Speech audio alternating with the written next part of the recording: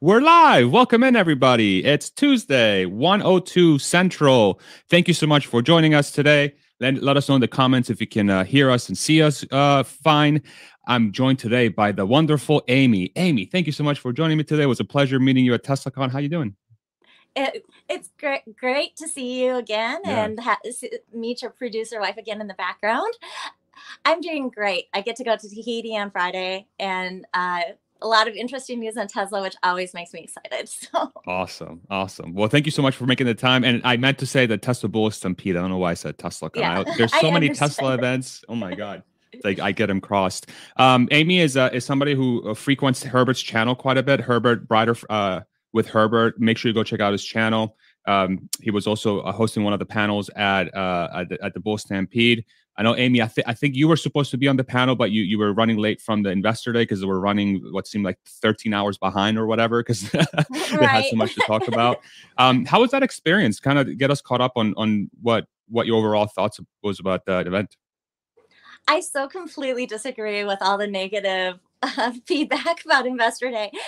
I mean, of course, I was there, so it's a completely different experience. I think if you're there and you see that the whole day that was planned for the analyst and the feedback and the analysts there were very much tuned into what Tesla was doing. You know, I think there's an impression in the retail community that analysts don't understand Tesla. And I didn't see that. But what I did see is maybe analysts not willing to put their reputations on the line over not knowing how production is going to ramp on, say, Lathrop, or how the production is going to ramp on the Cybertruck. Not that they don't believe that Megapack could be very big, or that Lathrop or that the Cybertruck could be very big, but in the absence of having actual historical data to look at, they're just not willing to put it in their models yet. So that was an interesting thing for me because I hadn't actually. I've listened to every earnings call since the IPO, and normally I do find the questions to be very perceptive. But it was different seeing the analyst in the same group with me with the meet and greet with the executive and hear the questions that they were asking. But there was a interesting in that their questions were quite short term in focus. Like they're trying to look at updating the models for what's the stock going to do 3 months, 6 months, and the retail investors. We were able to ask some of the more longer term focus questions like, how is this Gen 3 platform going to ramp? Like, is it going to, Lars on stage mentioned that that they were leaving room in all the gigafactories because they thought there was going to be tremendous volume from the Gen 3 platform, but they didn't really give any details about how that was going to go down. So like then one of the questions through the executives that we could ask as a retail investor that probably wouldn't have been asked by an analyst was, are you going to do this simultaneously? Are you going to do one factory first? Or are you going to do the others? And the analysts just kind of stepped aside and let us ask those questions. Huh. Because they wanted the answer, but it's like there's a professional courtesy when that's your job, whereas when you're a retail investor, you can just ask. I So, see. that was super interesting. Then that's the question that gave us the information that Tesla actually had their own in-house team, a construction team that was building these gigafactories, but they were really looking at getting everything nailed down at Giga Mexico on the Gen 3 platform before they expanded out to the other ones. So for me, being invested in Tesla since immediately after the IPO, not IPO shares, because you need to be an accredited investor for that. And I certainly didn't have that type of money at the time. But immediately after, it's such a maturing of the company to see the discipline in the way that they're approaching new products. I mean, Zach Kirkhorn made a mention on stage that they were going to not have multiple parallel projects. They were going to really choose which ones that they were going to do, and that was going to be their cost control. And then they were going to use that free cash flow that they got off of those projects to fund the next projects. And that was actually a difference for me following the Tesla since the IPO, that the extreme cost discipline. And I actually put it to two things. I mean, I think that after the Model 3 production hell that was an existential threat for the company, they never wanted to be in that situation again. You know, so you've seen this extreme drive toward cost efficiency, but I also think that with Master Plan 3 and the sheer enormity and breadth and scope of Tesla's goals, they're looking at how are we going to fund this? If other companies don't step up, if other companies don't see what we see, that this is entirely possible, it is doable, it will actually cost less to move to a sustainable future than to continue to use fossil fuels. Tesla's going to have to be the one leading the way. And that's going to take extreme discipline and throwing off as much free cash flow as they can to be able to fund this, whether other people see the vision or don't see the vision. So those things are very interesting. What was your impression of Investor Day? Yeah, those are such fascinating points. There's so much there I want to drill in. I thought that the grandness of the vision was very on brand. You know, it's like, hey, here's our 20-year, 30, 40-year master plan that we're trying to achieve. Yeah. And it was very much, it was the complexity. There was a lot more complexity to it than I thought the last two master plans. Because if you really think about the sort of advancements Tesla has made in the last 10, 15 years, you know, since they IPO'd, they had to be extra focused on just get the car to be affordable. And then it's like, okay, let's get as many cars as possible and then dabble in energy and then throw in autonomy. And now it's like the entire economy is different now, you know? it's like, okay, cool. So the scope of it. So from that perspective, I had a feeling that I thought the content of it was phenomenal. The one thing that I was struggling with is it seemed like Tesla was trying to do a Tesla presentation with a Tesla vision that was catered to as many people as humanly possible, but it was done in a Tesla way. And to me, this seemed to be like, it was like conflicting a little bit because I think it was tough to absorb for a lot of people because it was Tesla's attempt to not be like Tesla in a way of communication, but they can't help it because once you throw everybody up there that works at Tesla and they're all engineers and super, you know, like they have that brain, that specific type of brain that's required to really achieve those big goals. There is conflict. And so from that point, I thought the presentation, just from a presentation perspective, hurt a little bit, but the content of it was mind-blowing, was completely insane, and it was very on brand. I thought they unveiled a Gen 3 car without unveiling a Gen 3 car, which was a very quite a unique way of unveiling your next car. You basically have all the pieces you needed to kind of figure out what this car is going to look like. And it opened my eyes to perhaps how much a certain kind of like tied to the comment you made around institutional investors a little bit and analysts, how much those folks might be looking for hardcore details that they can model out and really think about in the short to medium term, and how little they enjoy having maybe nuggets of information that have to be backed up by execution first. But then when I'm thinking about that, I'm like, okay, you have a company that has a track record of execution. So it's almost like we're not giving them the benefit of the doubt from an execution perspective when you feel like the presentation wasn't as complete as you would have hoped. So those are sort of my overall thoughts. Yeah, and I think the showcase of the talent was incredible. I think somebody said this in a tweet. They were like, it's funny because people are like, oh, Elon Musk needs a bench. And then once he shows his bench, he's like, oh my God, Elon Musk needs to be more involved. I'm like, which one do you want, bro? Like, exactly. Like which one do you want? Make up your mind. So those were my overall thoughts. I think let me pick your brain a little bit on the parallel stuff, because that's a very interesting comment you made.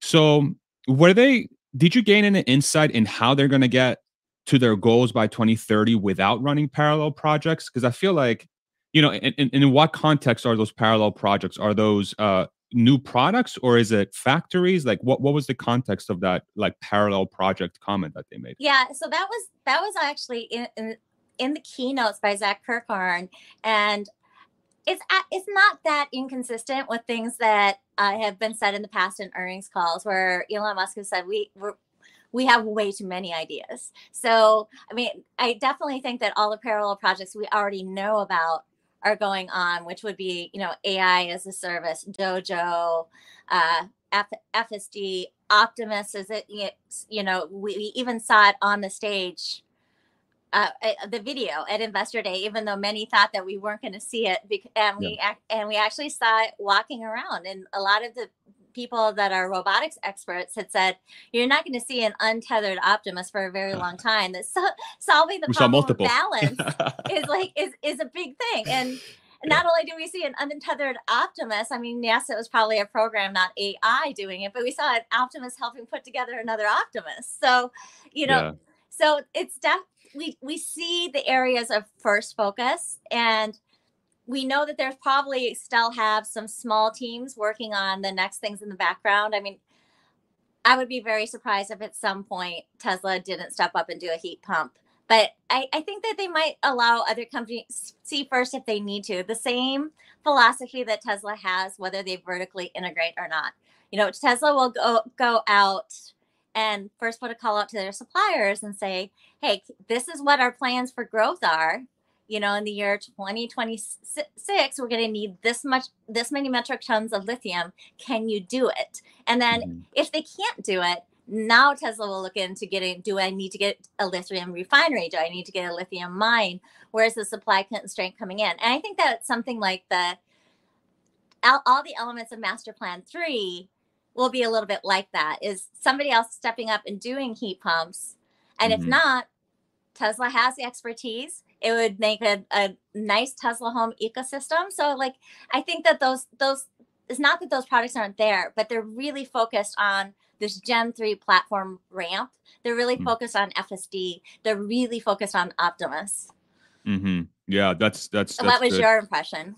Yeah, I mean, I thought, for me, it's like I might be a little too kind in this respect, that I think Tesla, when they say they're going to do something, that will get it done regardless of how long it takes. And I give them such a huge benefit of the doubt because I saw it. I was there, and I talk about this on my channel. Is like when I'm surrounded by these incredibly smart, hardworking people that I've just never been exposed to that sort of talent pool that is not only great at thinking, but they're also great at action and putting into place, because those are two very different skill sets. Usually you have individuals that are extremely good at ideas and vision and like long term, and oh my god, it's a great idea, let's do it, and it's very difficult, and then once you have to do the work, it falls apart because it requires a different skill set. And then on the flip side, you have people that are extremely hardworking and they know how to get it done, but typically that vision and that sort of long term thinking is not necessarily part of that skill set. They just seem to be two different parts of the brain. Not that one's better or worse, it's just two different ways of approaching things. And Tesla's just filled with both. They're just individuals that can do both all the time. Their vision, 30,000 foot, best case or best solution or best strategy for any specific thing. And then they also can get their hands dirty and make stuff happen. And they have leadership qualities to rally the troops around them. That's sort of backed by that culture. And so when I hear them talk about these goals and these things that they have in mind that they want to get done, I'm like, yeah, it's going to get done. It's going to get done. It's going to get done. Especially if the technology is already there to get it done, like in this case, the Gen 3 platform as an example, I'm like, yeah, this thing's going to be an incredible surefire success. And once it launches, it's going to destroy everything. And the car market's going to be upside down. And you have this economy right now. It's just going to be wild. We're thinking about sort of where the economy's at today. I mean, let me ask you this question. So around this Gen 3 platform, I have a feeling that the timing of that car couldn't be better, because it seems like the backdrop of the car market has a gigantic gap when it comes to affordable, compelling cars, especially in the United States, and especially given a lot of the economic data, a lot of people are hurting and struggling because they're running record credit card debt, record mortgages, record everything, and they're struggling. And when I talk to people on the street, like just real people that are out there trying to live their lives, they're complaining about high food prices. They're like, man, I can barely freaking pay my rent, right? There's this huge backdrop. And now, as the car market gets more expensive, you have Tesla coming in with this $25,000 whatever car that should just destroy, just eat everybody's lunch. How do you see the release of that car? What do you like in the next 3 to 5 years? What sort of vision do you have for the execution for this car and how it's going to hit the market? I think that it's going to be a massive scale up to the point that nobody is giving Tesla credit for. And you know, they dropped the nuggets of that at Investor Day. Like Tom Zhu was on the keynote, said we can build multiple gigafactories at once. We're not limited on bandwidth on how many we can build. And then they talked about, even though Elon Musk rolled his eyes, about the copy and paste of the gigafactory. So we won't call it copy and paste. We'll call it replicate with innovation. Because but the idea of the factory as a product, I mean, that's been the goal for such a long time. And I am with you, but it's so interesting to hear your perspective, having been there. That's always been my impression on the outside looking in, but to hear from somebody that was inside, that I've always felt that when Elon Musk and Tesla has set a goal, I have always seen it happen. Maybe it hasn't happened in the time frame that they initially thought it could, and I think that Tesla's a lot wiser now and not pinning themselves down to time frame, even though like on the last earnings call when Elon Musk was like, yeah, like 1.8 million. Oh wait, yeah, but I mean, we're planning 2 million. He unsandbagged himself immediately. Yeah. It was wild. He walked it back like within seconds. Like That was a very Elon thing to do, I guess. It was such but I don't think it's accidental that they're bringing the Gen 3 to the market, particularly with the macro environment that's going on at this time. You know, there was warnings from Elon Musk a year and a half ago that this was coming. And the capability of Tesla's engineers, they certainly can ramp that program up quicker. They can certainly choose the location, the gigafactory sooner. And I think we're going to be surprised at how very quickly they break ground on that gigafactory. And I think we're going to be surprised on how quickly the factory is commissioned, which I'm looking for maybe nine to 11 months from breaking ground. They're shooting for 9, but let's give them to 11 or 12. Yeah. Let's not set an expectation. Yeah, let's give them a little bit of margin of error. Yeah. What did you get a gauge on how most analysts were sort of receiving the information around 20 million cars by 2030? Like, you know, you spoke about they don't want to stake their reputation on the line with super lofty goals, I guess. Yeah. But did you get a gauge on how they were receiving that information? And I don't think they did.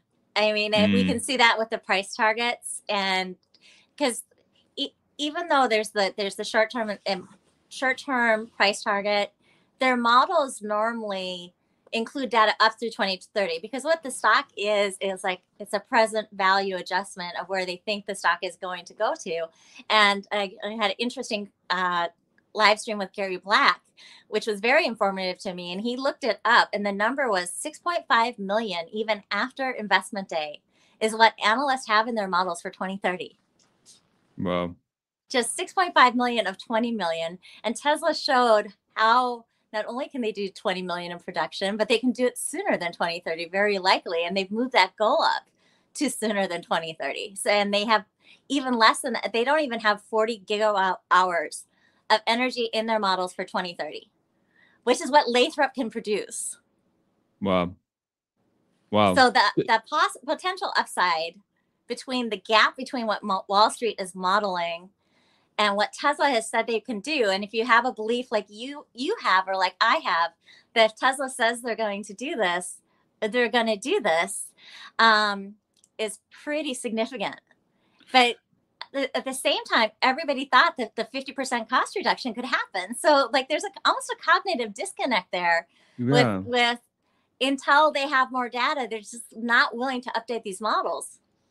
Why do you think that exists? Like that I've always tried to piece this together. It's like it surely just can't be well, I want to give them the benefit of the doubt. I don't want to give them the benefit of the doubt. It can't be that simple, can it? Or can it? No, it can't, because they give GM, as Jeff Lutz points out time and time again, they give GM the benefit of the doubt with zero reason to do it. They give Nissan the benefit of the doubt, who just had their credit downgraded and is having extreme production problems and supposed, now we're hearing all these, again, parts shortages on the competition EVs, because production is hard. So it's easier to blame a part shortage than to say we can't get the production done on this car and Tesla made it look easy, but it's not.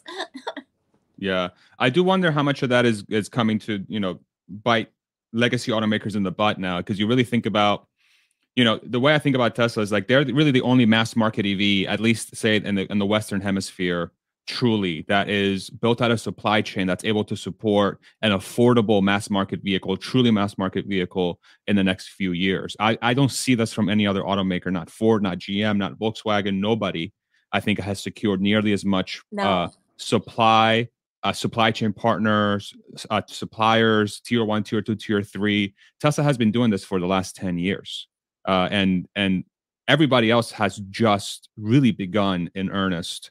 If you compare, your Ford, for example, the Mach-E, I think they did they're going to be doing 100,000 units globally this year for a car that's more expensive than the Model Y. I don't know how does that bode for the next, 1 to 3 years. And I don't know why that's not obvious. I don't know. Exactly. Yeah, and I sound like such a douchebag saying that. I don't want to be like the guy on YouTube saying, "Look at how smart I am," and you're not. I'm truly trying to find my gap in my thought process. This is why I bring on people to talk about this, because it's like to me it just appears so freaking obvious, and literally the only variable is execution. Is, do you have the right people to execute this? And the company has had the people for the last 10 years. So what's the likelihood that's going to happen? I don't know. Yeah. And I feel like I'm just like ranting. I totally agree. I think maybe one of the things is that they're not willing to say it, but they're giving legacy credit for the bailouts that might be coming. But you think so? But the reality in my mind is it doesn't matter how cheap you would make a legacy car if it doesn't have over-the-air updates, if it doesn't have the super, even though they now have access to the supercharger network, but if it doesn't have the engineering and the safety of a Tesla, if it doesn't have the features of a Tesla, if it doesn't have the full self-driving, I don't want it at any price. And I, as an airline pilot, I can say definitively that is real. After COVID, you couldn't pay someone to get on an airplane the first month of COVID. The staff, we did it because we had no choice, but like people wouldn't. There's a reality that sometimes it doesn't matter what the cost is. If the demand's not there, it's not there. So I think that they're giving legacy credit of, we think that they're going to get mailed out. This is a massive amount of jobs. It's like the entire industry and towns, but we can see they just keep slipping further and further behind. Like if you look at just, they're not going to have 48-volt wiring, and Tesla will. And so like the difference right there in the cost of production of a car are enormous, in both the amount of wiring, the amount of copper that you need, the weight of the wiring, the time of the production. I mean, like that advantage right there is enormous. Yeah. So let me ask you this question. So you've been in the story since IPO. You've been an investor since IPO, and so that was what, 2010, 2011, 2010. So you've been in this name for 13 years, Amy. Yeah. Okay. So you've seen a lot. You've seen obsessed for 13 years. You've seen the first profitable quarter in 2013. You've seen the fudge storms. You've seen Tesla going through production hell. You've seen them getting really very ambitious with the Model X and almost failing without even reaching the Model 3. You've seen them getting shorted to hell. You've seen Elon Musk looking extremely tired on camera constantly and trying to get this thing done. You've seen Elon lose his mind on Twitter more than once. You've seen the stock explode, especially around COVID. And you've seen him buy Twitter. Yeah. Can you, for me, can you what are the highlights of the last 13 years and what are the lowlights? Like, can you name just a couple things on either side that really stick out as part of the story? I'm just really curious. Like, what are the things that stick out for you? Yeah, the highlights definitely is Model 3 reveal. I mean, that was absolutely incredible. I Were went you in, there? I stood in line. Mm. But before I saw it to like put my deposit down, I still haven't got the car yet because I don't actually drive. Oh my God. You still have your reservation? I had the Wow. oldest Model 3 reservation, I'm sure. That's awesome. But I really I don't drive a lot because I can hop on airplanes for like next to nothing. So I Mm. even between San Francisco and Tahoe, I fly. So Okay. Okay. Nice perk. um but that night, actually seeing the car that I'd stood in line for 3 hours to go and reserve come out on the stage, it was just absolutely stunning. It was the most beautiful car. And then they had that counter behind the head that was just flipping over with all the reservations. I actually almost cried. It was like it was so incredible. Wow. It was such a moment of like all the dreams being realized. That the first model master plan was we're going to build the Roadster, and then we're going to use that to fund the Model S, right? And then we're going to use that to fund the Model 3, and people will want it. And it was the same demand questions, which is really kind of full circle. It's interesting that you're asking this, that we're seeing now with the Gen 3 platform, is that we're Elon Musk is saying people will want it, and analysts are saying no, they won't. And that moment on stage with Model 3 revealed, they only had to see the car on the stage, and they had hundreds of thousands of reservations within a month, and over 100,000 reservations that night. Like, it was absolutely an incredible moment in the history of Tesla. The first profitable quarter, like, I couldn't believe it when I saw those numbers come across, because I've always like set my alarm, and like I don't miss an earnings call, I don't miss numbers. Like I'm refresh until they come up. So like that was absolutely amazing. Optimus, like the idea that they're now doing this whole the ambition that Tesla has is one of the things I love the most. And the fact that they're like, yeah, we're just going to go and we're going to build this robot. And it's going to change the world. And and not only that, but it's going to be affordable. So, you're like, when we get to the age that we need to be in a nursing home, we probably won't need to be in a nursing home. We'll have an Optimus, we'll have a self-driving car, and we'll be able to have independence in our lifestyle. I mean, talk about a complete difference. Yeah. What about some of the lowlights? What are the things that stick out to you, like, damn, that was a tough time? What comes to mind? Just the FUD. I mean, like I wouldn't even tell my friends that I was like all in Tesla, because they would just get so worried for me. It would absolutely stress them out. Like every time I made the mistake of telling someone, then every time I saw them, they'd be like, "But Amy, there's this article and there's this article," and then I would have to spend this time saying, "But it's not true because of this, or it's not true because of that," and then like, an hour later, I'd look up and I'm still talking about Tesla, and my friends don't care. That's funny. Yeah, that FUD stuff was rough. I was at the company during that time, so I joined in 2017, and my friends knew I was the annoying Tesla guy that wouldn't shut up all the time about Tesla, and you should buy Tesla stock. It's going to be incredible. Was that idiot running around telling everybody. And then during that FUD storm, during those years, and I was at the company, and I would come home after a long shift, and my friends and family are like, "Are you sure? Like, you should probably sell your stock. You should look for something else. I'm hearing a lot of stuff that's going on, blah, blah, blah." I'm like, okay, I don't need this after 14 hours, guys. Like, geez, like I just like literally like about to collapse. You guys are telling me you're doing the wrong thing. Okay, I feel better. Not really. And then sort of seeing like the Rob Mauers and the Stephen Mark Ryans and these like folks on Twitter, all the OGs. There's so many to name, and kind of seeing them, it felt like we were fighting for something, because everybody was against us.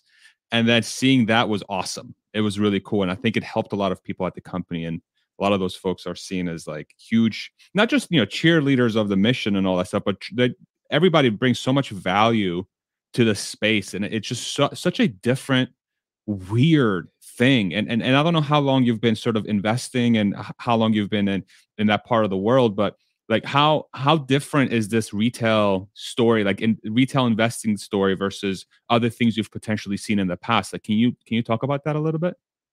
Yeah, no, actually, I mean, this was my first major investment, but I Okay.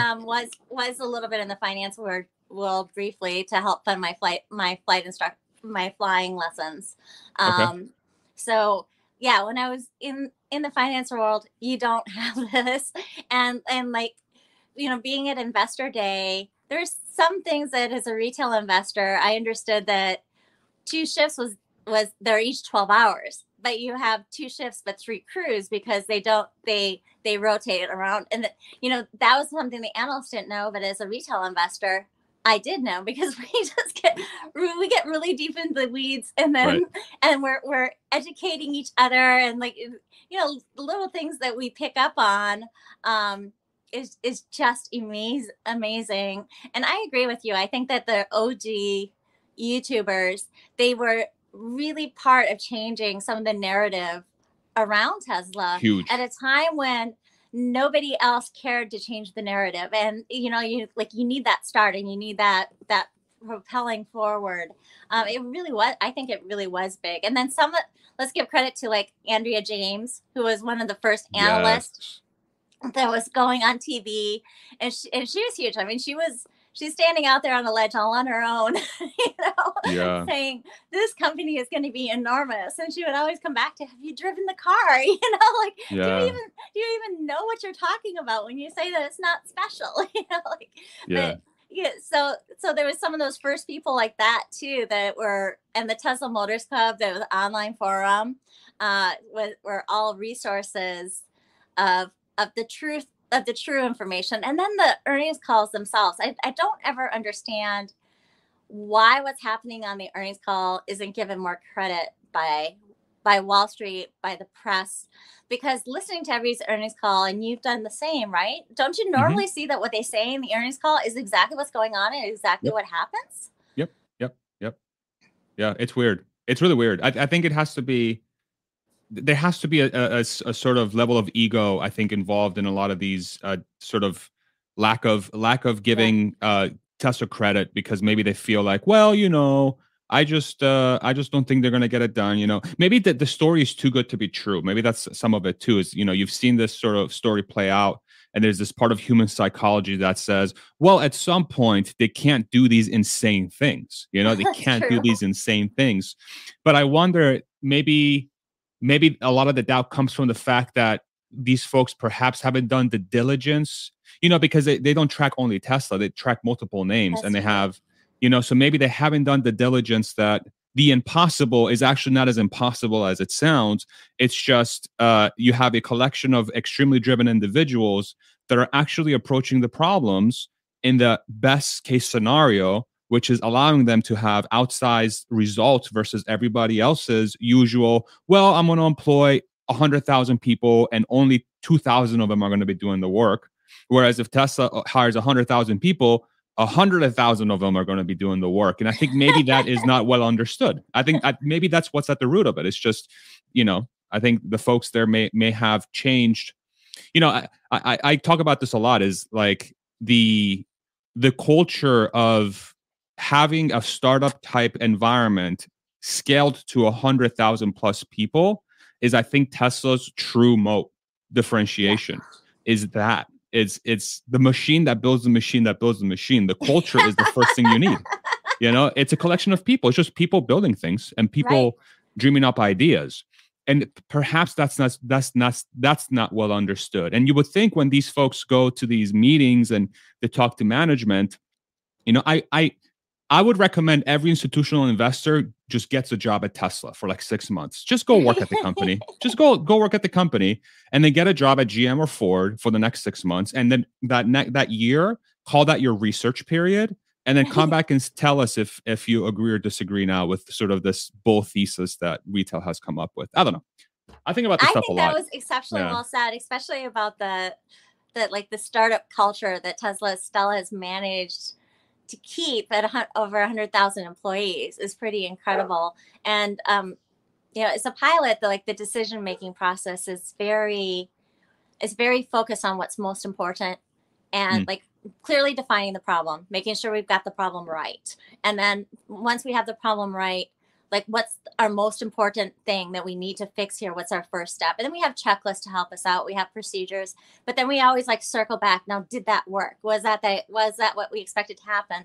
And that was one of the things that always impressed me about Elon Musk. And then in Tesla's execution, as I saw it play out, there was such a clear focus on what is our problem? What is our goal? What are we doing for it? Is that working? Do we need to modify this? And it was the way that Tesla approaches problems seemed to me to be just completely different than any other company that I'd ever seen. Was that like that for you working there? Yeah, 100%. And I think the way they achieve that, and I've tried to give this so much thought in the past. I think the amount of trust the company places on the people they hire is what allows them to be so quick, because you get the keys to the company very quickly. But they basically, the handbook, which I think everybody has seen. It's this, 2-3 page document that basically says, do the right thing. We hired you for a reason. We're going to trust you with a lot of stuff. Don't worry about hierarchy. Just talk to the people that you need to talk to, including Elon, and just, trust your teammates and go as hard as you can. Okay, that seems pretty simple. Yeah. But every company can say that, right? Every company can say that. There's entire consulting firms and companies that are built from scratch to try and teach these companies things. The whole agile methodology is based around this thought process that, hey, just do agile and you'll be fine and you'll be Tesla. But the problem is, if you don't have the culture and the people that truly take that to heart and want to move that forward, it will never happen. You'll just add another layer of complexity, and you'll have people at each other's throats saying, well, agile this. And then people are like, I've been here 20 years. I don't care about you. Like, just leave me alone. I want to live comfortable. And then that person gets a review, and they get a 3% raise, and then they get to continue to do nothing for the next year. And it's not like they're bad people. It's just the culture. It's the culture of the company. And so the way Tesla operates, from my experience and from hearing you talk about the leadership that you've spoken with, I have friends that work there. The information I keep hearing is that that culture is alive and well, and it all stems from Elon Musk having that just unrelenting attitude about that culture. Is that you have to trust the people, but you have to hire the right people. And I think that's an outsized advantage. And I think the mission of the company really allows them to very strategically pick and choose who joins, because from my experience, the people that joined were very passionate about that mission, and they're very passionate about the sort of how the leader conducts himself, and leading from the front, not just walking the walk, and not actually not talking the talk and not walking it. He actually walks it as well. Mm-hmm. And seeing that is extremely powerful. Yeah, I don't know if that sort of gave additional light, but it's just, and so when you see that, and again, I'm always worried that I have rose-colored glasses on and I'm some sort of crazy person on the internet, saying these things, but I just, but it can't be the case, because we know that, I mean, everyone up on that stage on Investor Day, most of them had over 10 years. They have stock options. They're independently wealthy at this point. Yep. They do not need to be working. But why are they working? Because it is an exhilarating place if you are an engineer, and if you to be able to use all of your capabilities to have on this mission that's bigger than you, that will change the world for your children's children, and I just was really moved by Master Plan 3. I know that makes me geeky, but it's cool. But the scope of that ambition, we're going to actually change the world. Tesla will change the world, because it's got to start somewhere. And Tesla, I think, is going to unfortunately play a much bigger role in changing it than they want, because they're going to have to kick the can way down the road before other companies get involved. But that mission is clearly important. And I work because I love my job. I've done well enough with Tesla that I wouldn't have to work now, but I love flying in airplanes, so I continue to work because I love it. So I understand the difference of going into a job because it's meaningful and it gives you pride and the joy that comes from doing something that you really love to do. And what's interesting too is my community and I tried this project before, is how many companies can have that type of culture where it's it almost feels existential or or it really strikes that chord of passion, which is really at the root as to why I think Tesla's so successful, just as you said it. And I don't know how many companies exist that can do that, So it's like the Tesla has sort of has this Venn diagram of incredible passion and then incredible talent and then extremely profitable. Like those So three true. things. It's like, what the hell? So true. How many companies exist that have that sort of overlap? I don't know. It's not an accident. Like Yeah. you get it's almost a sad comment on society these days, but it's like it's cool to not be excited about things. Yeah, I right? have to apologize for finding Master Plan 3 moving because it's not cool to like be super excited about something or to be positive or hopeful about the future. But I think in Tesla you have a whole company of people where that's actually is the cool thing.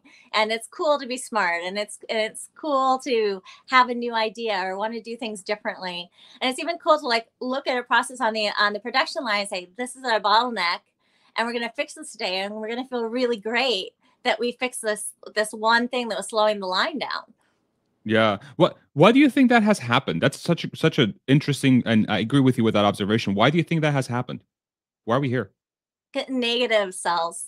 I mean, like negative news sells. And I did a write up for Silicon Valley Owners Group about Master Plan 3, and I was looking at it, I'm like, this almost feels like Y2K to me. That like leading up to Y2K, it was this for people that are too young to remember. in the 1900s, they coded dates on computer programs with just the last 2 digits. So there was a real concern, and was a legitimate concern, that when it turned over to 2000, all these computer programs were going to crash, particularly the legacy government programs, the airline programs, all these things that we know run on this massive archaic infrastructure where it's even hard to read the code and figure out where everything is. So it was like massive amounts of headlines. And while those headlines were going on, you had computer programmers just quietly doing the work, fixing the problem. There was no fanfare about it. Year 2000 came, it was all solved. But we never had articles about why were they so wrong about calling doom about Y2K afterwards, right?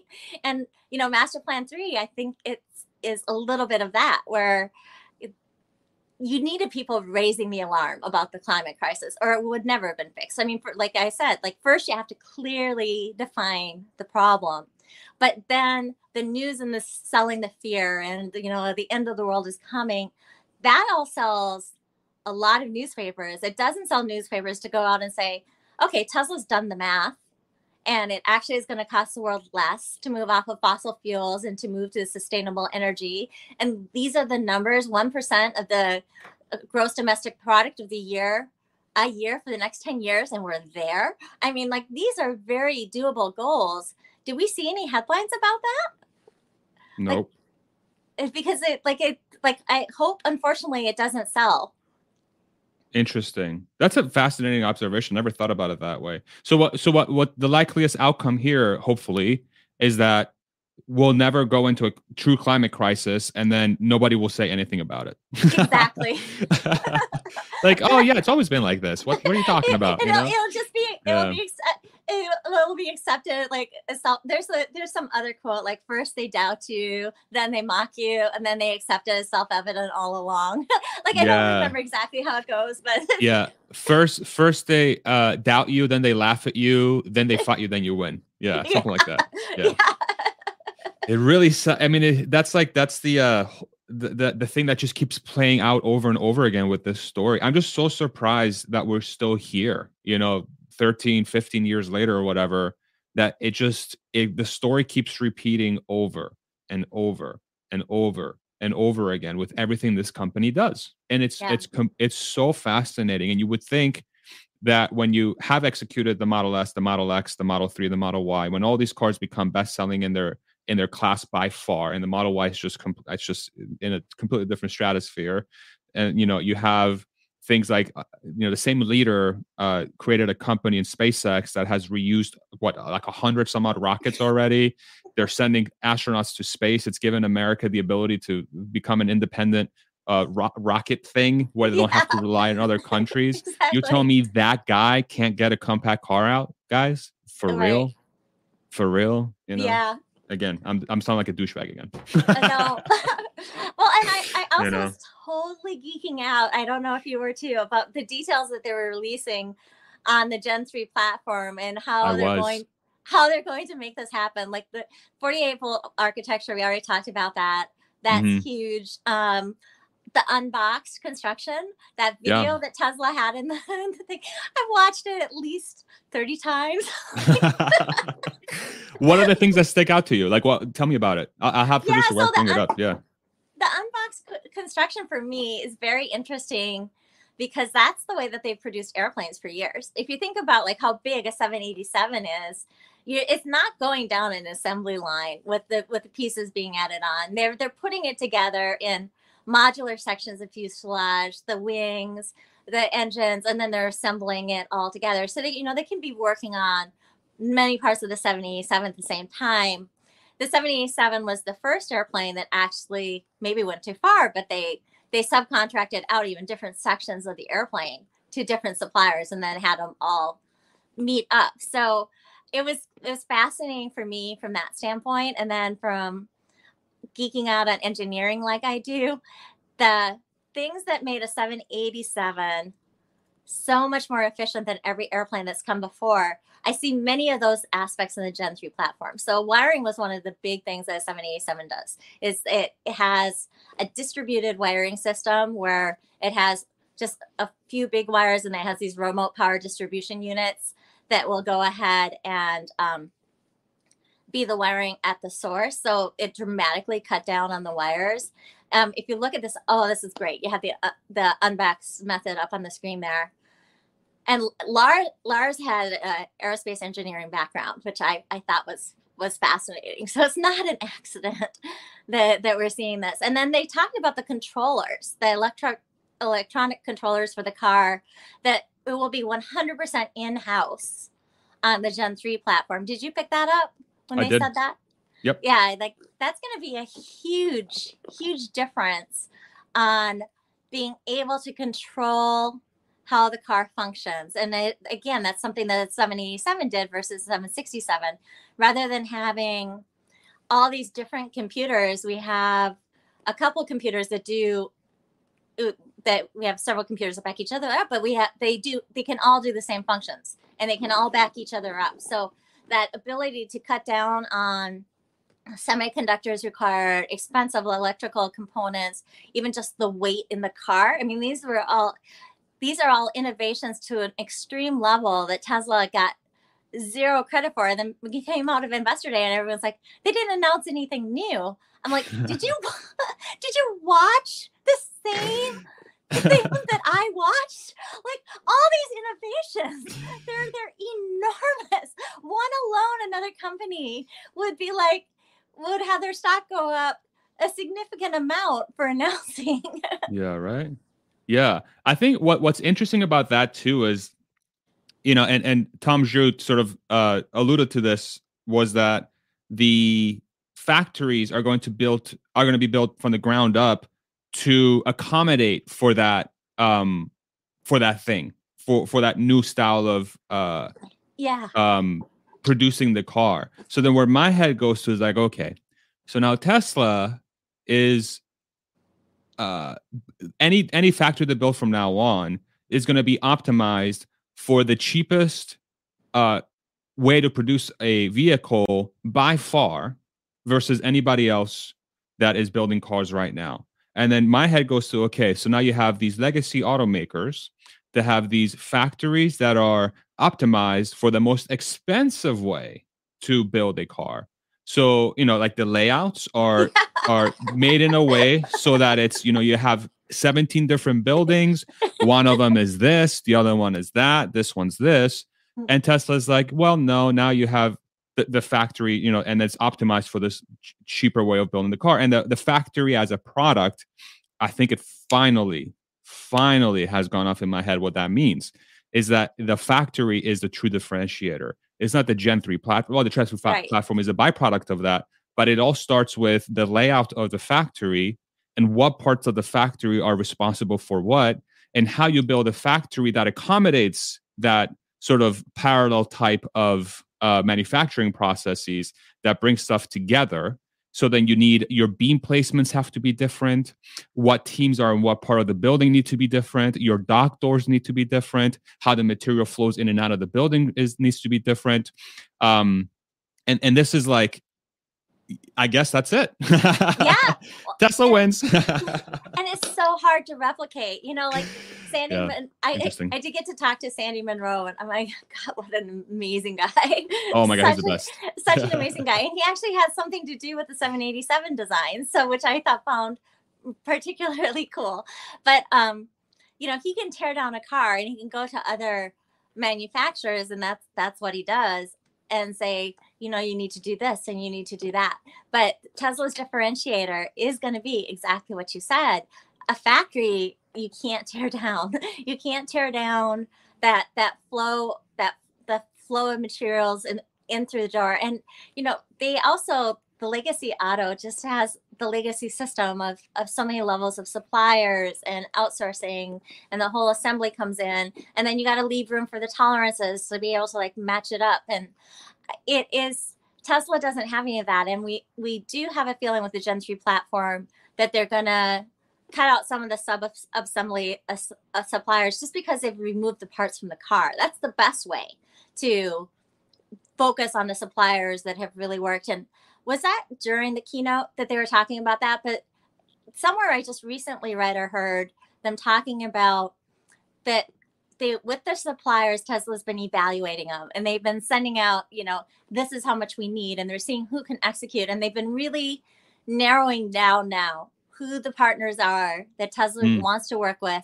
because these are the people that are going to be able to scale on the massive level. So they've vetted these suppliers, and the suppliers are used to working at Tesla's speed, and they know what Tesla's plans are. They know that Tesla wants to get to 20 million cars before 2030, and that they're going to need to be able to participate in that massive scale up. And you can tell that the feedback is good, because the suppliers told Tesla, we don't know if we're going to be able to have enough lithium refined, clearly, because then Tesla went out and they got a lithium refinery. So there's enough information flowing back and forth there that Tesla is already looking ahead of what are the blockers going to be, and removing them and kicking them away like Waffle House chair girl before they even become a thing. And I think that that's a really cool thing to see.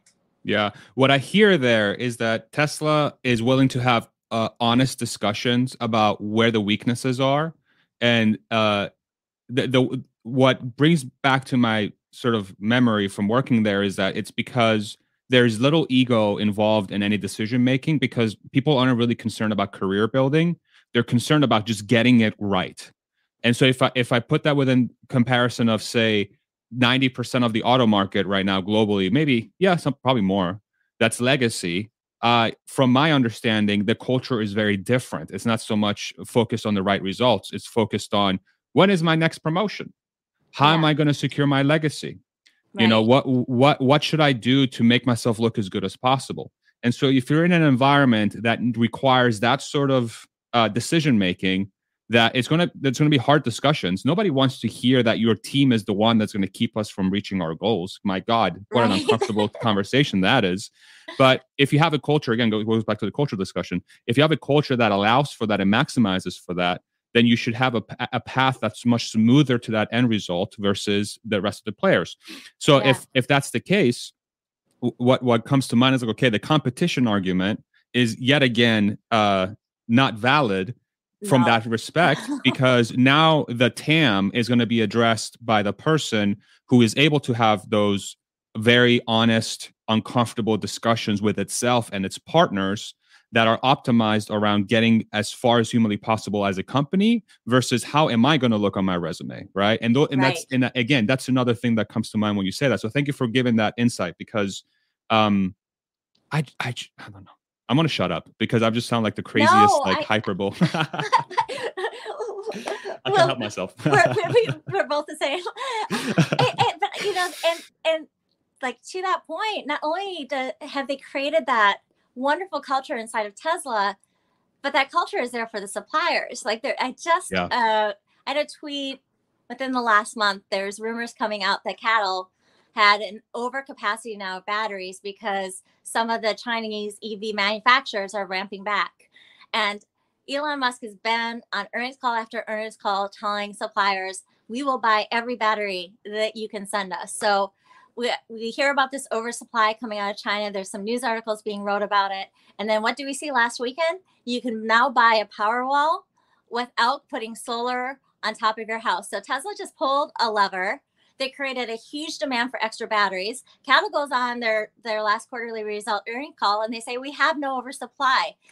I wonder how that happened.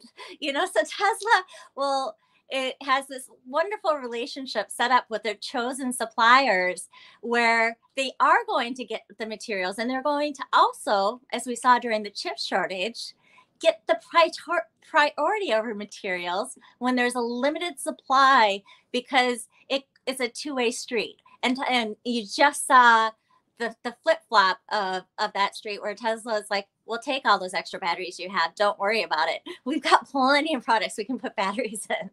Yeah. Wild. But Amy, Tesla is not good at supply chain. Come on now. The legacy automakers are good at supply chain. Tesla's a newbie. Ford and GM have been doing this for 100 years. What are you saying? Come on. What am I saying? What am I thinking? Man. It's wild. I think, do you view Tesla's product as fundamentally different than its competition, than its legacy competition? Like, would you compare the Gen 3 platform to anything that is sold by legacy automakers? How do you think about that? Absolutely not. No, okay. Because it's still going to be a Tesla, and Tesla doesn't make slow cars. So it's going to be, the performance that is going to be there. Maybe not quite the level of like fit and finishes of BMW 3 Series, but it's going to be a very beautiful car. It's going to be quick when people press on an accelerator, and it's going to get over the air updates, and it's going to have the capability to do full self-driving. How can legacy compete with that? And we do see competition in China, this more realistic competition to Tesla. BYD, we've just had that battery news playing out in the last 24 hours, but they have ramped to an extreme amount of production in a very short time. Now, these aren't all EVs. A lot of them are plug-in hybrids. Some of them are fossil fuel cars. But the Chinese manufacturers do have the production capability. What they're not doing, though, is they're not producing the cars with the profit margin that Tesla does, and they don't have this full self-driving component. So I think that that's going to be another differentiator for Tesla. Do you think that full self-driving is going to be licensed by Tesla to other companies? I kind of think it will be, because of the safety. I think it will. I think over time it definitely will. There was a tweet that I made. It was a couple months ago. It was when when was it? It was I forget what it was. It was something about Facebook having a monopoly on something or other, or Google having a monopoly or something. But I made a tweet. It was something along the lines, today we're complaining about this software company having a monopoly. In 10 years, we're going to complain about Tesla FSD having a monopoly. And Elon replied, and he's like, accurate prediction. I'm like, okay, so you're going to license this. Okay, got it. So over time, they definitely will. I think they're probably going to have to. I think it would work best if they have to have the hardware ready for outside manufacturers too. I think it's going to be paired with their self-driving hardware. I don't think it's just going to be, or maybe I guess it doesn't have to be, as long as there's cameras, right? Like, how's that going to work? Like, I wonder if the AI is smart enough to account for different camera placements, different types of cameras. As I'm guessing, as long as it has a computer. But at that point, if you give them the computer for it, you're probably going to want to give them the cameras too, right? I'm just trying to think about. Yeah, I would just think from a keep it simple standpoint, just give them the whole solution on that part. Give them the cameras, the full self-driving computer, and the software, so then Tesla doesn't have to be. There's a liability from edge cases if the camera is placed a different place and the AI processes it differently because it hasn't seen that situation before. I just like I could see that being an issue. Yeah. So then that means that the companies that license would then have to make sure that the way they manufacture their cars accommodates for that camera placement and the Right. wiring and the harnesses, which is going to dictate a lot of the rest of the manufacturing. And I wonder if at that point, like, do they just buy the whole thing from Tesla? Like this would be in a full self-driving thing. I would love to hear your Yeah. thoughts about this. I've been sort of speculating about this thing where I think at some point this robotaxi, this true robotaxi platform is not going to be a full like a entire solution that's going to be provided by Tesla, but it's going to be a maybe at first they'll have a self-driving thing with seats inside that face each other and it looks a certain way. But I'm thinking at some point they might just build a shell. And Sandy has talked about this box that you sell and it's bare in the inside, but it has all the cameras, it has the battery, the drivetrain. Maybe the exterior is like, cyber looking. Right. And then you sell it to fleet runners and the fleet runners decide how to configure the inside. And so that way you sort of license out the platform by just allowing fleet runners to just buy the shell and then they can figure out what to do with it. How does that sound? What do you think about that? Actually, I hadn't thought of it that way, and I completely agree. That to me makes a lot more sense to do, and it's not that inconsistent from Tesla's beginnings.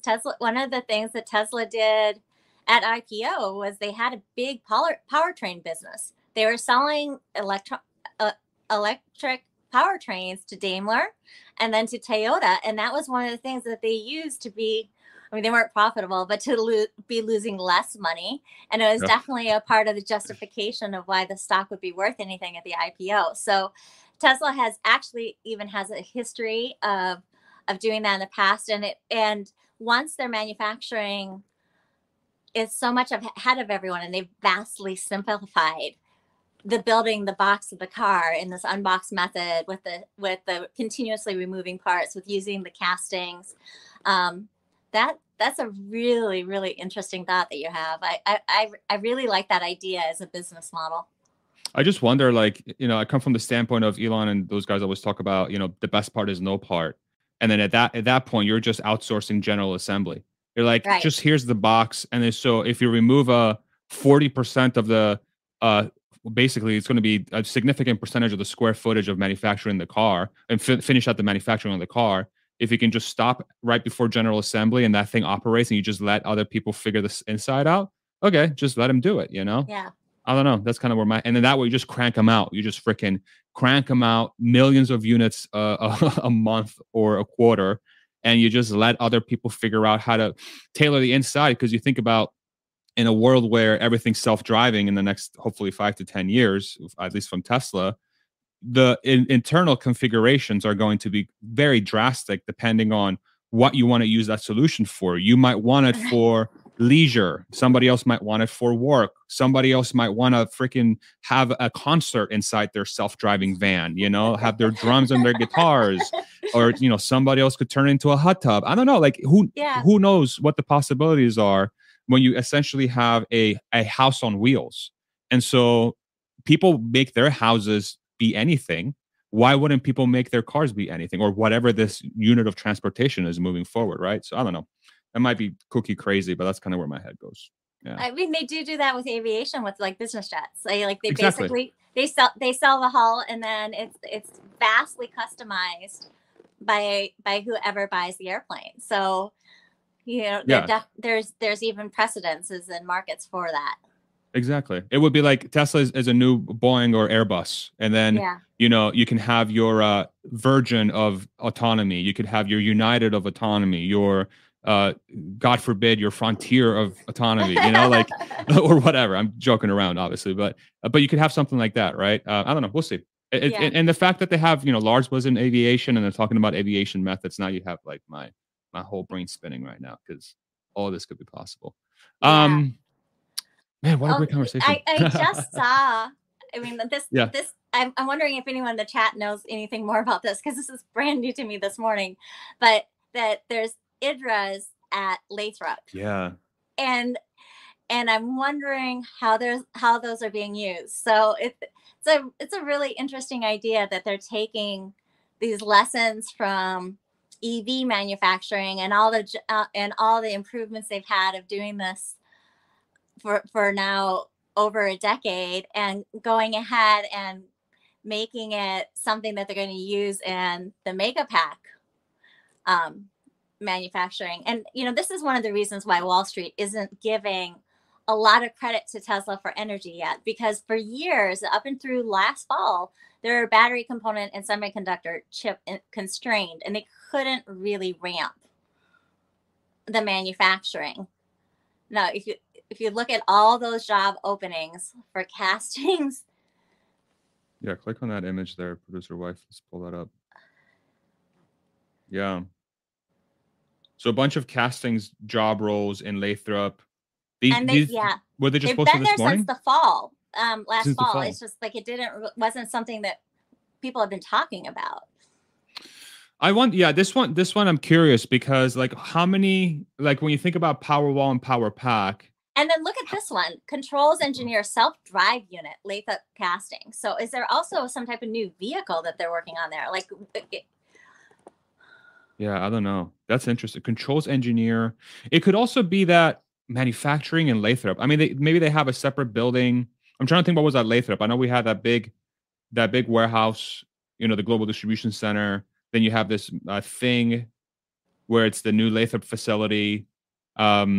Yeah, I don't know. I don't. What's interesting about this one is I wonder how much of the technology in a casting could be used in energy, right? Because all it really is just a closet. Like if I'm thinking about the Megapack 2, which and is going to be the big of batteries, yeah, it's pretty straightforward. So maybe the casting is streamlining the cabinetry in some form, or maybe like how the batteries are stored. I don't know. And you can do castings on a much smaller scale than we think of like with the Model Y. Model Y, we're thinking of like this big structural component, but a casting can also just be to replace what used to be an assembly. So a much like just a better version of a part where you're replacing several parts together with a casting. In my mind, because we haven't actually heard of any large ITRAs, because those are being tracked, right? Like we're all wondering where that extra 9,000 ton ITRA is that went toward Asia, but nobody knows where it ended up. So yeah. So it's not in Shanghai. People weren't able to track it to the Shanghai Gigafactory. No, it to my knowledge, there's still an ITRA that is not confirmed to be a Tesla, but isn't confirmed to not be a Tesla. Okay. So maybe a competitor bought one. Who knows? Maybe they're jumping on the Tesla train. There's a couple that went, and one of them went to what I'm talking about. It went to a general parts manufacturer. So it does. So they're doing it. They will do some maybe structural castings with it, but they're also doing assemblies and some smaller parts with the casting machine as well. It could also be, I wonder if maybe they might not necessarily, maybe outsource the cast and just have it arrive to the factory so they can free up the square footage after a while, and just have a company that just freaking casts for them. Just have a remote location that just, and then you'll get boatloads of casts, and they arrive, and then you kind of lean it through the manufacturing process instead of having the casting machine on site. I don't know. There's a bunch of different possibilities. I don't know which one's going to be more economical, but who knows? Interesting. That's fascinating. Yeah. If there's anything in the comments, producer wife, around that casting machine and the energy, bring it up. But yeah, I'm with you. I don't know what's going to be. Let's do Q&A in like 5 minutes, Amy. How's that sound? And then we'll go for another 15. Sounds good. China numbers. I saw that. I think in the last 24 hours or so, there was a report around the registrations for China coming in above expectations. I think they came in at 17,000.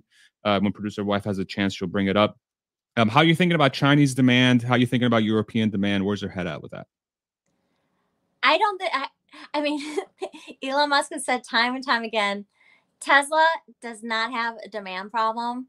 Tesla at some points can have an affordability problem. And so he also said, and this was largely ignored, that small price cuts made a vast difference in the demand that was generated by it. And now we're seeing that play out. So I don't know why people thought he was lying, but these numbers are what I expected to see after he said that the small price cuts generated 2 times the production that they had. So it's really interesting. This also plays out with what the Chinese industry experts are saying in China, that they had expected January to be a soft month and that they expected the demand in February to dramatically increase. Yeah. What do you view as one of the biggest things or concerns? You hear my dogs in the background? They're losing their minds. They're excited about the Chinese numbers. That's why they're going crazy. Yes, we're up. What are some of the things that are maybe concerning or things you're tracking from the bull thesis perspective that we should keep an eye on? How do you think about that? Energy, for sure. I mean, from the standpoint that energy is barely in the analyst models, I'm really tracking the ramp up of Lathrop production. I'm looking for more mega factories, or maybe they start combining battery production within the gigafactories. But Elon Musk has said that the demand for megapacks is quasi infinite. So I would really like to see that ramp. And furthermore, it is a very large piece of Master Plan 3. That you're simply not getting to that sustainable future without the megapack business. I'm anticipating seeing, we saw a couple of energy products underneath sheets. I'm kind of thinking that there'll be a denser version of a megapack. If you remember, Elon Musk was talking on the stage about the overcapacity of supply on batteries, and that they've contracted more batteries than they needed, and it was very easy to ramp up production or ramp down production on megapacks. Well, we also know, though, they're moving to a 4680 form factor, but you don't use 4680s in a megapack, at least right now. And that was one of the questions that I'd asked at Investor Day, and one of the analysts was there, and he's like, "Oh, but wouldn't that be overkill? Why would you want a 4680 in a megapack?" Well, actually, is it overkill? Because if you look at it, a megapack is completely maxed out on what can be shipped on a road. They can't get it any bigger. If they want to produce more power out of a megapack, the only thing they can do is have a denser battery within it. Yeah, that makes perfect sense. I'm surprised a institutional analyst would be surprised by that question. That's what I'm surprised by. Yeah, it's because it makes a lot of sense, right? Because it's dense. Yeah. No, but his point is, if you're selling as much as you can possibly produce right now, why would you need? And if they're infinitely scalable, one megapack is going to power 3,600 homes, but you can hook up a whole gigawatt hour of megapacks together. So why would you need a denser megapack? I see. If that's the case. And one of the things that you look at with megapacks is they turn on almost instantaneously. So one of their differentiators of a lithium ion storage system for utilities is it can turn on in 0.1 second or 100 milliseconds. And this will either charge the grid or discharge the grid to stabilize it. And then it also has that inertial element in it, similar to when you had the huge gas turbine spinning or a coal turbine spinning. If something went down, the machines wouldn't spin down immediately. They would keep moving, and this allowed the utility a chance to go and repair the grid. If you use renewable energy, you lost that time. So if you lose the connection to a solar farm, it's just gone. Except if you have a megapack installation that can turn itself on immediately, that's controlled by all the smart software. So there would be an argument that maybe you don't need a more dense megapack. But if the second part of that would be, right now, the grid, we have very few grids that are pure solar. They're purely charged by renewables. So what happens if you want to charge the batteries all all day, and then you want to discharge them for 12 hours all night. That's actually a different type of battery, a capacitor type of battery that's better at that. They have and that's what some of the competitors to Megapacks have. They have these molten salt batteries, and they just charge up all day. It's like an hourglass, and then they flip flop and they discharge all night long for 12 hours. That's not necessarily at the moment the strongest use case for Megapacks, but they can be used that way. But a denser Megapack maybe would be better suited for a 12-hour discharge, because right now they're rated at 3 hours, 4 hours, 5 hours. I see. So you have batteries or capacitor type batteries or whatever that technology is. That's you have individual use cases for that type of technology. So okay. That makes a lot of sense. Thank you for explaining that. Look at that. I didn't even know that. There's so much stuff you just taught me today. But those batteries, they're huge. They're heavy. They're very round trip efficiency on them. Like a Megapack is like 93%. These capacitor style batteries, they're only like 80%. They're not. They're very inefficient, and they take a very long time to turn on. They can't stabilize the grid. So there's even a use case to have Megapacks combined with these other types of batteries. But those batteries on their own actually probably can't possibly be the solution, because you have no grid stabilization. Not really. Gotcha. You would definitely have outages in between. Gotcha. Another vertical that Tesla's exploring that's not well understood, and just you explaining it really highlights some of the complexities that are in it, and the fact that they're working towards solving it is it should pay dividends at some point. We'll see, but I'm pretty confident in that part of the business, because again, it's a closet with batteries. The complexity of it doesn't seem that. I mean, obviously you got to do software. But it's not as hard as building a car. It seems like there's not as many parts. There's basically no moving parts, and it's just a matter of securing the enough really high quality, very technologically advanced batteries, and then figuring out how to get them from point A to point B as cost efficiently as possible. And it actually fulfills the solution that people are looking to be used for, that can give them very quick ROI, and hopefully something that can help them lower costs dramatically over time, or potentially make them extremely profitable over time. So we'll see. I'm excited for the energy piece. You ready for some Q&A? Should we do some Q&A? All right, perfect. So producer wife's going to bring up questions for the community. Thank you all for watching thus far. Really appreciate you guys. The quickest hour and 15 of my life. Love the conversation. So let's go ahead and bring up the first question, and then we'll do as many as we can in about 15 minutes, and then we'll call it a day. Brighter with Herbert. Shout out Brighter with Herbert. Make sure you go check out his channel. Amy is on Herbert's channel quite a bit, and they always have great conversations. Question: ask Amy about her prediction for Gen 3. Her insights here made me rethink my own forecast. So what are your predictions for Gen 3?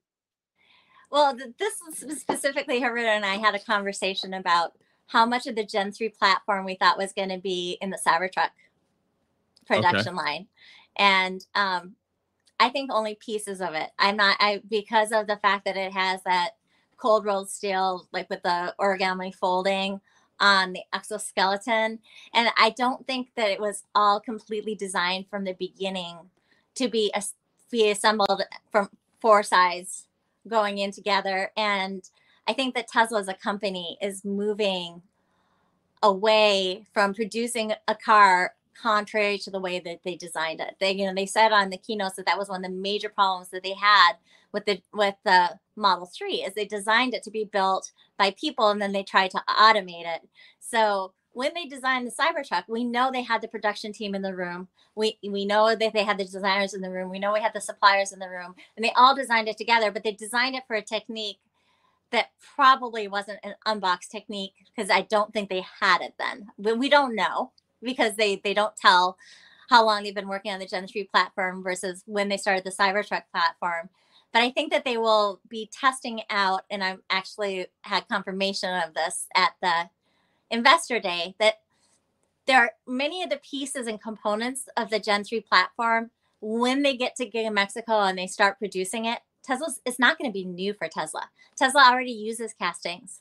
Tesla already uses a structural battery pack. Tesla is figuring out the dry electrode process on the 4680s right now, and ramping and significantly adding to that production, and it's all automated now, So all those elements are already there, and certainly quite a few of them are going to go into the Cybertruck, but I don't think it's going to be the full Gen 3 platform. Do you Gotcha. have any thoughts on that? Yeah, I agree with you. I think Cybertruck has been in development for too long for it to really benefit tremendously from Gen 3 stuff, to be honest. I think Gen and again, if we take Tom Zhu and others to their word, is if Mexico is being built with Gen 3 and 3 in mind, that implies that Austin, Berlin, and others will have some sort of inefficiencies built in that will not allow them to really gain the benefits of Gen 3. And Right. so it doesn't seem like a Tesla way to like they go all out. Right. They want to do it all. So it's like there's iterative process, but for this platform it seems like it would be a waste of effort because Cybertruck already is new, and then you Right. throw another new thing on it. That's like a Model X thing. That was like a lesson learned from Model X. It's like, let's not do too many new things at once. So I agree. There might be like small pieces they use, but yeah. Yeah. Oh, and I have one piece of other information about that is that in Yeah. talking about why Austin is a bit slower to ramp than Shanghai. Shanghai, the production line is a straight line. And in Austin, it has to make some turns. And where those turns are is actually a large part of the bottlenecks. And the reason why that's the case in Austin is because the Cybertruck has been given the straight line. Like, you don't need a straight line in a Gen 3 platform. The whole idea in a Gen 3 platform is you're working on 4 sides of the car at once. Gotcha. Interesting. So do you think Cybertruck's going to ramp a lot faster than people think because of that? How do you think about that? I think so. I think that my feeling is that the Cybertruck is going to ramp very quickly because it's been designed from the beginning. I mean, that's the whole point of the cold rolled steel and the exoskeleton. It's been designed for manufacturing, even though this manufacturing hasn't been done. But they've been taking their time with the tooling, with the figuring out the manufacturing process, so that when they start producing it, I think that I expect them to ramp way faster than people are giving them credit for, and it's particularly lightning fast compared to what Wall Street thinks they're going to do. Yeah. Did you see that Adam Jonas thinks they're going to be selling 50,000 per year of the Cybertruck at max ramp? Yeah. Where's the number at for you for like Cybertruck? I think the demand is huge for a Cybertruck. If you look at what a Ford F-150 does, I mean, it's millions of vehicles. Like, I don't understand why. But he's seen it in person. So that's, if people have only seen it on stage, I can understand a little bit more, or seen, just like pictures of it. I can maybe understand a little bit more why they think it's going to be a niche vehicle. But when you see it in person, and then you walk back out into a parking lot and you look at, and you go into Austin, and you see old style trucks, they so instantaneously look dated. It's crazy. Yeah. Like the Cybertruck is just absolutely stunning and gorgeous in person. It's not going to be a niche vehicle. It's like one of my comments was, it's going to be a fad the way the iPhone is a fad. Yeah. Agreed. Couldn't agree more. I'm so excited for mine. Come on, get it out. I want it. Thank you, Herbert, for your question. This is the next one. Next question. And Hannah keeps coming back to the streams. Thank you so much for your questions, man. I really appreciate you. What does Amy think about Volkswagen opening a gigafactory in St. Thomas, Ontario, in Canada for battery manufacturing? Have you heard of this news? Yes, I did just see that this came out. Let's see. Ontario, is this close to the Montreal lithium deposits? I know they're right next to each other, but like the provinces are next to each other, but I don't know. Canada's a pretty big freaking oops. Let's see. So they got Ontario. I meant to look that up this morning of where specifically this is located, but I have a feeling that it's actually going to be a very very strategic location. So here's Ontario. Montreal's in Quebec, right? Yeah. So it's actually, they're quite close then. Montreal. Yeah. They're definitely as close as Gigafactory Mexico is to Texas, to the suppliers, to the Sonora lithium deposit. So it's a strategic location for a gigafactory. But as we talked about, Tesla's expertise in building the machine that builds the machine is actually their prime advantage. And I think that maybe this is one of the things that finally makes Wall Street change their mind on how they evaluate Tesla when they see that Volkswagen opening a gigafactory doesn't go so smooth. Good unless point. they have all, they can't even hire a Tesla's construction team because Tesla's construction team is in-house. Yeah. Great point. Yeah. Interesting to see what they do with that. Thank you, Hannah, for the question. Let's do the next one. Next question. And be present. Great motto. Question. What is Amy looking forward to? The dogs also want to ask a question. What is Amy looking forward to in Tesla technology 6 months from now and 5 years from now? 6 months from now, I would really like to see FSD hit the mainstream and full self-driving. I think that they're very close. The release of the single stack was one of the things that we've all been waiting for. Now they're able to really just focus on the edge cases. They're no longer combining the stacks, which was diverting attention of a very talented staff to two big problems. Now you're just left with a very solvable problem with cars on the road, helping define where the edge cases are. So that would be my 6 months from now. And then, of course, the energy. I would really want to see the massive ramp in energy. 5 years from now, for me, is all about Optimus.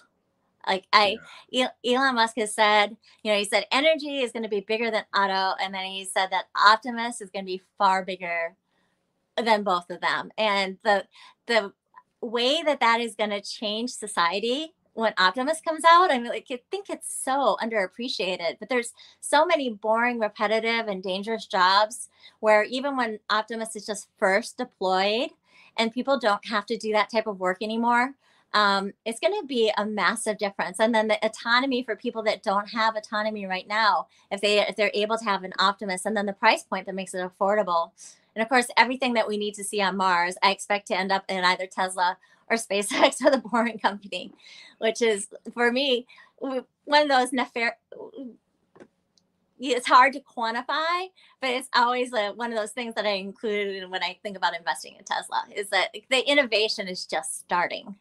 Yeah, it's wild. Do you think the stock has anything priced in for FSD or energy or the bot today? No. I know that they don't, because when Gary Black keeps very good records on what other Wall Street analysts are modeling for, and energy was underneath. The average was 21 billion in 2030 is what they have modeled in for energy, and that's underneath what the revenue should be out of Lathrop by a lot. And the reason for that is because up until now, there hasn't been a lot of revenue from energy in Tesla's books. They didn't have the factory. They weren't doing the same level of mass manufacturing, so the costs were higher. They didn't have quite the efficiencies. They weren't deploying it on large scale. So I anticipate that the energy profits are going to surprise Wall Street. Again, it is a big box of batteries, but it's a smart box of batteries. And that's one of Tesla's differentiators. And it is a plug and play system that has all the electrical components needed for thermal management within the batteries. Then it has Tesla software, just like if you look at FSD with auto, that argument that layers on top with Power Hub and Auto Bidder and Microgrid. That's a huge differentiator for Tesla batteries versus others. They're definitely a best in class solution. Nice. Thank you for that. All right, let's do a couple more. Next question. And Sergey, question to both of you. MP3 is about the whole planet. Master Plan 3 is about the whole planet. What percentage of it do you think Tesla is planning to do itself? Great question. How do you think about that? You go first. Ladies first. Yeah, I think a lot of it. I think they very much said that they're going to focus first on the EVs and first on the energy storage, because that is over 50% of the solution if they just get those two components down. But I expect myself, and I wouldn't put this in a model or maybe take a bet on it, and I have a low cost basis, average cost basis in the stock, so I can be a little bit more fanciful in my thoughts. But Sure. I expect to see waves of gigafactories and megafactories going into place all around the world. That the way you make Master Plan 3 happen is by localizing the supply and the factory to the end user as much as you possibly can, as soon as you possibly can. And I don't think that Tesla is going to worry a lot about getting ships and more railroads. We've heard like people talking about that being a limited market, and that was actually one of the things that was asked of Tom Zhu at Investor Day. He's like, we don't need them. And, they don't need them for two reasons. One, they go back empty. The second is because they're going to be localizing factories on all these places, and you're not going to be needing to ship cars across the ocean. Wow. So percentage-wise, what do you think? Percentage-wise, I think they're going to keep going to the whole Master Plan 3 until competition steps in and starts taking some of the market. And then Tesla has never been scared of competition. They've actually always wanted help, which is what's so stupid about the competition is coming argument. You're talking about mass disruption of industries, which is one of the reasons why I invested in Tesla and was all in, like almost from the get-go. It's like when I looked around at companies to invest in, I wanted something that was going to be massively disruptive, disrupt an entire industry, disrupt an entire space. Even better that I believe so much in the mission where it just seemed worth investing in. Even if I lost my money, I didn't actually care that much because the mission seemed to be a worthwhile one. What do you think? What percentage are you thinking? I'm thinking they do 20% of the total effort and volume, and they get 80% of the profits. That's how I there we think go. about that. Yeah, that's actually that matches up with the iPhone. Exactly. Like I had tried to say that the iPhone had a large part of the market share, and I was interrupted by the units, but it's actually the revenue. The iPhone in 2021 had 44% of the smartphone revenue. Yep. But not all of the units. So that's a really good, I totally agree with you. Well said. That's how I think about it. Really Thank you. well Thank said. You. Likewise. All right, let's do one more, and then we'll call this sucker finished. Last one. Ba-ba-da-da. And Chris, will or when will Tesla open FSD to other automakers? Ooh, when do you think, Amy? When do you think they'll license? I think that the other automakers have to actually have significant levels of EVs first. That I don't see Tesla licensing FSD to legacy auto fossil fuel cars. It just it adds a whole level of complexity for Tesla. It's really probably not worth it. So given that I think that that's at least 5-10 years in the future, that's what I'm going with. Okay. Yeah, I tend to agree with you. I think at the earliest 2030. Earliest 2030. More realistically, they would have to be at like max production, which for Tesla, God knows what that number is. And it would have to be at a place, like you said, where competition or, let's call them partners would be at a significant enough volume where they can take advantage of it. My guess is they'll start with niche players first. I think the larger players are going to have too big of an ego to take it on. I really believe so, because it requires them to really just rejigger how they do their business. So I could see small players adopting it starting 2030 if Tesla chooses to open it up, but it'll be like a fractional percentage of the total autonomous miles driven. And then over time, it'll get bigger. So that's how I think about it. So, but 2030 at the earliest. Yeah. Yeah. The only argument that would draw that forward is just that people may be dying without it. Very, very good point. Like a seatbelt scenario where we just have to get it everywhere. Yeah, exactly. Sure. Yeah, great point. Amy, thank you so much. What a fun hour-and-a-half discussion. You can find Amy on Twitter. We have her handle right there, right below her name, at SF___Tahoe. How many underscores you got in there? 3 or 2? 3. Okay. 3 underscores. I wasn't actually planning to like have a public Twitter account or to be talking on anything. Yeah. So it wasn't anything that I planned out. Well, it was like, it's amazing how life turns out. Okay. I love it. But make sure you check her out on Twitter. Amy also frequents Herbert's channel, Brighter with Herbert, as well. Make sure you check him out. On Thursdays. Amy, on Thursdays. It's been an absolute pleasure. It was so cool meeting you in person at the Bull Stampede in Austin a few weeks ago. Let me tell everyone what a great job that Parthad did with the Bull Stampede. Like people, the recording is so professional, so good. People don't understand that it was loud in there, and he did the job he did moderating that panel was like he could be the next big like Oprah, something like that. Oh my God! Like, it was so well done. It was so informational, and I've watched it over many times. Like the different perspectives and everything. It was fabulous, absolutely fabulous.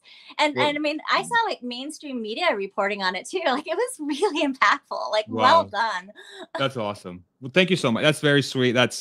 Yeah, I mean, I think the panelists should 100% get all the credit. I was just a dude up there with a beer trying to like steal the conversation, but that's very kind. Thank you. But I give you the most credit. You put it together. You got the venue. You got a very professional production staff. You have your wonderful wife who's like amazing. So I'm very lucky. I mean, I'll tell you, it definitely a huge shout out to Clive, which was the bar that hosted it. Tesla Owners Club was the one that, brought me forward. Matthew Tower, who's part of the club, was the one that sort of came up with the idea, and the guys at Tesla Owners Club and with Matt and Anwar Beg really helped make it happen. And I mean, I think Noah from Corporate Streams, so that was his production company, and he donated his time and his staff to make it happen, which is completely, absolutely insane. So shout out to Noah and Corporate Streams. I couldn't recommend them enough if you want to do that. If you're somebody who wants to do an event like that for your own, make sure you hit up Noah. I have his information on all the different videos with the Corporate Streams that we did at Tesla Owners, or the Tesla Bull Stampede. But yeah, it was just and obviously the panelists, just all-star investors. It was just really, really fun. And as usual, it was so cool. And Sandy Monroe stole the show, as he always does. Yeah, he's like, I think I spent at least an hour talking to him. I was able to talk to him on a break during the investor day, and then I got to talk to him at the Clive Bar for a significant length of time too. And we even were talking mega packs, like we were talking sorts of stuff. That's awesome. The next panel we got to make sure we have you on there. One of the things I was like, not enough ladies. I'm like, I agree. Next time we'll get more ladies on there. So make sure. I was supposed to be on the stage prior. On the Herbert one, yeah. I was too busy talking to Tom Zhu to leave. That's a good excuse. That's awesome. Amy, thank you so much. Thank you everybody in the comments. Really appreciate you guys keeping the comment section always incredibly civil. Mods, thank you so much. And last but not least, producer wife, my goodness, great job. Again, you're the best. Love you, baby. And we'll see you around, Amy. You're welcome back anytime. And I look forward to the next time we speak. Thank you so much. Sounds great. All right.